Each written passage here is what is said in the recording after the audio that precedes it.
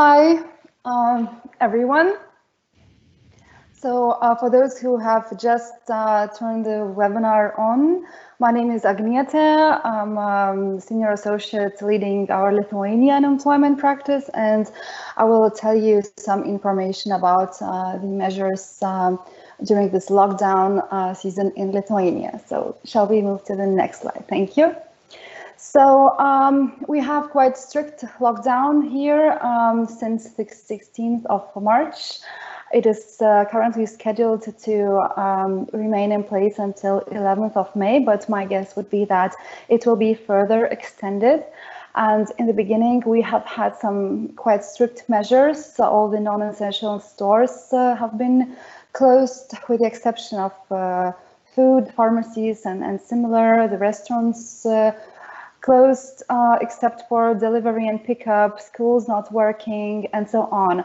But for the past few weeks, the lockdown measures are being gradually lifted piece by piece. So for today, for example, all stores can be open as long as they make sure that the number of customers is limited. Restaurants who have seating outside and can ensure proper social distancing measures can also work, and so on. So more and more employees can return to work and companies can carry on with their business. But this whole situation, of course, have left a lot of companies with situations where they either cannot provide employees with the work or where the workload has been significantly reduced. And also due to the school closure, many employees cannot work because they have to take care of their young children. So can we move to the next slide, please? I will tell you about the main measures that the companies can take to deal with this situation. And the main one, and used the most commonly, is idle time. So it's a situation where you cannot provide the employee with the work that was agreed in employment contract.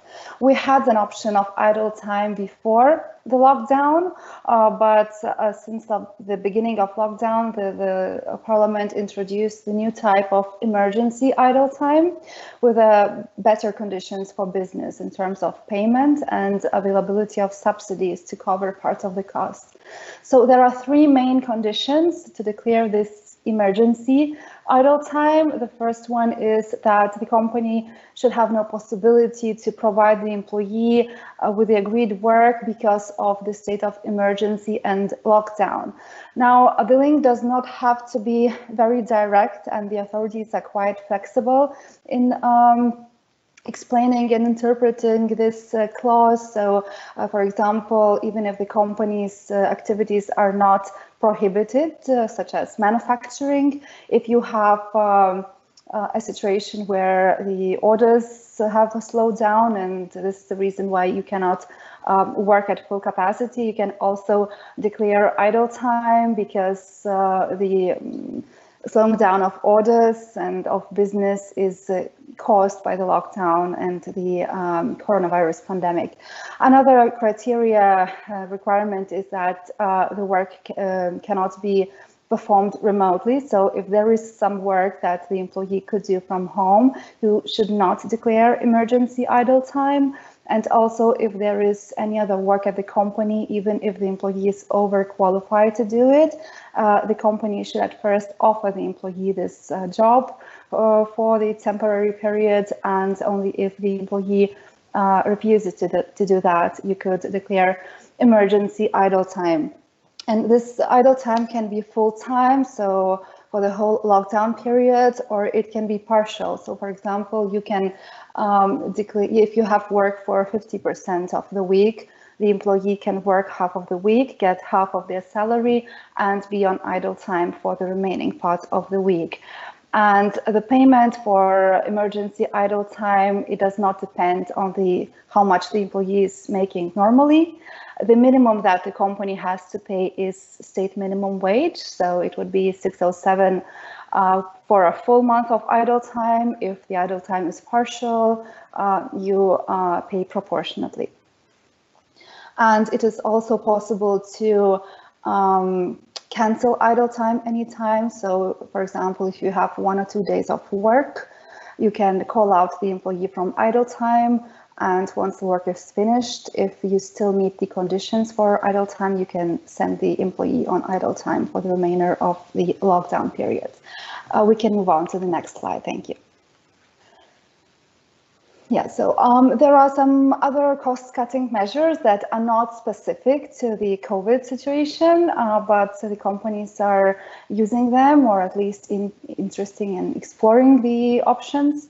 So the most common question is, can we reduce the salaries? And the answer is it's complicated. The salary must be agreed in an employment contract, and you have to get the employee's consent to make any reductions to the salary. And we even have a prohibition to dismiss the employee on the ground that they have refused to reduce their salaries. So some companies have successfully implemented it by reducing salaries by 10, 15, 20%, but it does require open communication and cooperation with employees, because you cannot do this unilaterally. Another option to cut the costs is to reduce or cancel variable remuneration like bonuses and benefits. It's easier than a normal salary reduction if those bonuses are not contractual. For example, they are provided in internal policies of the company, then you will not require employee consent, and you can make the changes based on the company's discretion, following the information and consultation process and properly informing employees in advance. However, if the bonus is agreed in an employment contract or an agreement concluded with the employees, then you will require the employee's consent to reduce or make any other changes in variable remuneration. Employee lease or outsourcing is another option that could be attractive in this time. So normally, to lease your employees, you would have to meet quite strict criteria, register with the labor authorities and so on. But for the period of lockdown, the government has introduced much less strict conditions for this temporary employee outsourcing or employee lease. And companies who normally don't carry out employee lease activities, they could register as employee lease service providers in one business day and lease their employees to other businesses who need them. So the employees can still have a job, and the company has some kind of revenue for the services that the employees are providing. Unpaid leave is naturally quite attractive option for businesses. Unfortunately, or fortunately, depending on which side you're looking at, it cannot be declared on the company's discretion. It should always be requested by the employees. And the initiative and the actual will to have unpaid leave should be there. It cannot be forced or pressured by the company. During the economic crisis of 2008, 2009, we had quite many cases where the companies were burned because a lot of employees were taking unpaid leave at the same time, and this was declared as fake unpaid leave, and the courts clearly said that unpaid leave cannot be used just to manage the workload issues or the company's cash flow problems. And another option that could be good is changing the employees' working hours, moving to part-time, and thus reducing the salary. But same as with salary reduction, it will require employees' consent and cooperation. The state help and subsidies for employers, it's mainly right now in the form of subsidies helping companies to cover the cost of idle time wage. So it is available only for companies who declare this emergency idle time.